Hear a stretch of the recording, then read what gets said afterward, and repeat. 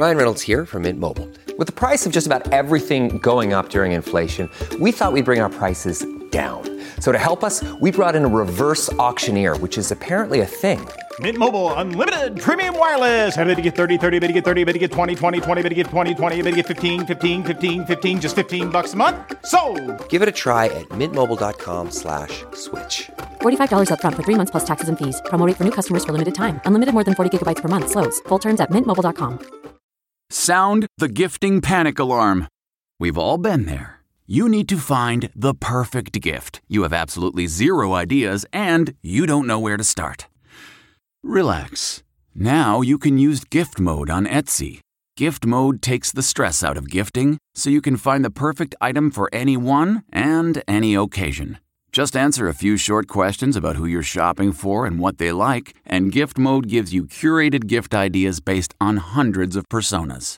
Imagine pages of artisan espresso mugs for the coffee connoisseur in your life. Or for the pickleballer, customized paddle covers in every shade imaginable. Etsy's got you covered. Need to find the perfect gift? Don't panic. Try gift mode on Etsy now. FDA considers virus vaccine. They'll debate it, they'll discuss it, and then they'll vote. The pandemic's deadliest day. People on ventilators, people dying. It doesn't end. Investigation into Joe Biden's son. This federal investigation into his taxes. Good morning. I'm Steve Kathan with the CBS World News Roundup. It's a key day of decision at the Food and Drug Administration. The Pfizer coronavirus vaccine is poised to get approval for emergency use, meaning the first shots to try to quell the raging pandemic in this country could begin next week. It is a big day for our country. FDA Commissioner Dr. Stephen Hahn on CBS This Morning says advisors and experts are about to weigh in. They will make recommendations to us today. We'll incorporate that, and we hope shortly thereafter to make our own decision. In New York City, CBS's Nikki Batiste has more on the effort to roll out the vaccine. Mount Sinai Hospital hopes to be able to administer up to 50 COVID vaccines every hour. Susan Mashney is the vice president for the Mount Sinai Health System. How many vaccines do you expect in this first round? We hope to get in the thousands. She says frontline workers in the ER and ICU will receive the first doses, as well as people like the environmental service workers, workers that provide food service. It's expected UPS will deliver the delicate vials to the eastern part of the country, while FedEx tackles the west. Yesterday was the deadliest day in the pandemic so far in the U.S., with more than 3,100 deaths. That's more than 9/11, more than Pearl Harbor. CBS's David Begnaud has more from Southern California. In Los Angeles County, the overwhelming loss of life brought Public Health Director Barbara Ferrer to tears. Over 8,000 people who were beloved members of their families are not coming back. Nationwide, COVID hospitalizations are at their highest levels ever, up nearly 80% in just the last month. Providence St. Mary in Apple Valley, California. There's a tent set up outside to triage those COVID patients arriving, and the lobby is now an inpatient COVID unit because they've run out of room. We have 60 patients holding in our emergency department that are waiting for beds inside the hospital. COVID patients are now being treated in rooms that are usually reserved for pediatric patients. It's very hard, and it's our reality right now. Like, we are holding people's hands on their last breaths every day. And then there's the work of Father Michael Lewis, a Roman Catholic priest in El Paso, Texas, which has been overwhelmed recently with coronavirus hospitalizations. He is so busy giving last rites to COVID patients who are dying that his bishop recently told him, "It is your full-time job." I realize that I'm the last person that's going to see this person alive. As much as I would like to stay there and be with them as they breathe their last, I can't because there are other patients to see. Here's the latest on a new coronavirus relief bill. Lawmakers have given themselves more time to negotiate. The House has passed a 1-week extension of government funding, and the Senate is likely to go along before midnight Friday. That sets up a December 18th deadline to approve a new overall spending bill and a package of stimulus to help companies and workers brutalized by the pandemic. Well, there's new focus on President-elect Biden's son, Hunter. CBS's Stephen Portnoy tells us he's the subject of a federal investigation. The president-elect's son says the top federal prosecutor in Delaware has informed his attorney that his, quote, tax affairs are under investigation. Aides say President-elect Biden is, quote, deeply proud of his son, who has fought through difficult challenges only to emerge stronger. Hunter Biden has a history of business dealings in several countries. Federal regulators, joined by most states, have filed a major antitrust lawsuit against Facebook. They believe that the tech industry has grown so powerful and so rich, in part by being illegal monopolies. That's what this lawsuit is all about. Ian Scherr of CNET says Google, Amazon, and Apple are also getting more scrutiny. President-elect Biden has said the breakup of tech giants should be considered. The Census Bureau reports Asian American households saw the largest income growth of any racial or ethnic group in the U.S. over the past decade and a half, nearly 8%. It was up 6% for Latinos. Washington State and Oregon were the states with the largest growth in median household income.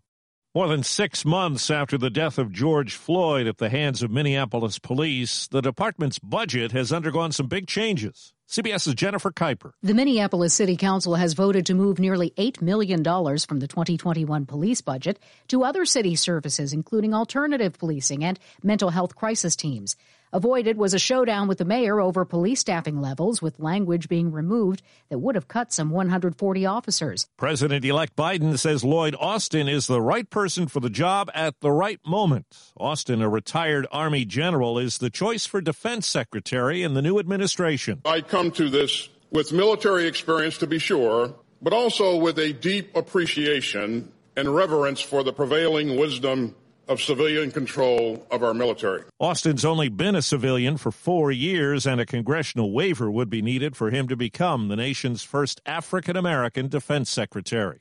The California Congressman Eric Swalwell's office tells Axios News he told the FBI about a Chinese woman who entered the U.S. in 2011 as a student and cozied up to him and other politicians in an apparent bid to get government intelligence. It's not clear if the Democrat had an intimate relationship with the woman, but intelligence officials say she did with at least 2 Midwestern mayors. A SpaceX Mars prototype with no one on board exploded in a big ball of flames when it came in for a test landing in Texas. Our space consultant Bill Harwood says it was more than just a fiery failure. This was a very productive test flight for SpaceX, despite the explosion that came at the end. While the Starship prototype was destroyed, engineers say the data they collected between launch and landing will be used to improve the next Starship prototype that's already being assembled. In Brainerd, Minnesota, a random act of kindness at a Dairy Queen drive-thru turned into a 2.5-day event. It started when a man paid for his food and covered the bill for the people in the car behind him. The pay it forward lasted for about 900 more cars. The store manager says it has happened before, but usually fizzles after 15 to 20. Up for auction, a sleepover at the world's most famous toy store. Hear the clock tick-tock while the children play. It's been a kid's dreamland for decades. Tom Hanks took a big turn at a giant keyboard there. Now, FAO Schwartz and Airbnb are offering one family of 4 the chance to hold a sleepover at FAO Schwartz in New York City. They'll hold an online lottery next Tuesday for a chance to roam aisles of toys and candy mazes under the watchful, socially distanced eyes of the living toy soldiers. The price would hardly pay for an FAO Barbie. $25 a night. Deborah Rodriguez, CBS News. Dream come true for Trayshawn Willis, a football scholarship to Lamar University. Willis is a high school quarterback and linebacker with one arm. The Iowa athlete, who plays basketball too, says he hopes to inspire others. That's the Roundup. I'm Steve Kathan, CBS News. Jon Stewart here. Unbelievably exciting news. My new podcast, The Weekly Show. We're going to be talking about the election, economics, ingredient to bread ratio on sandwiches. Listen to The Weekly Show with Jon Stewart wherever you get your podcasts. The Hargan women seem to have it all. From the outside looking in, we were blessed. My mom was amazing. But as detectives would soon learn, there was a lot going on inside the Hargan household. Ashley and I have been calling my mom and the house and Helen. No one's answering. 63-year-old Pamela Hargan gunned down in her own home. Her youngest daughter, Helen, lay dead upstairs. Patrol, when they arrived, assumed or thought that there might have been a murder-suicide. But for the detectives on the scene, there were things about the scene itself that were concerning to us on day one. Who would want to kill their mother and their little sister? There is no boogeyman here. It is exactly who we think it is. I'm Peter Van Sant from 48 Hours. This is Blood is Thicker, the Hargan Family Killings. Listen to Blood is Thicker, the Hargan Family Killings early and ad-free on Wondery Plus.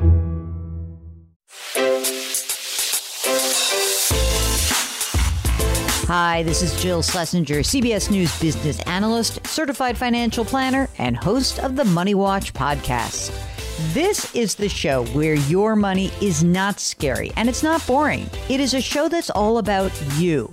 It's your questions that make it possible for me to provide unconventional and entertaining insights on your money and maybe more importantly, on your life. I'm going to be your financial coach, someone who brings common sense and an insider's perspective on how to manage your money and your emotions. And I promise we are going to have a little bit of fun along the way. Have a question from retirement to career changes to college funding? Just send us an email at askjill@jillonmoney.com. Follow Money Watch wherever you get your podcasts. You can listen ad-free on the Amazon Music or Wondery app.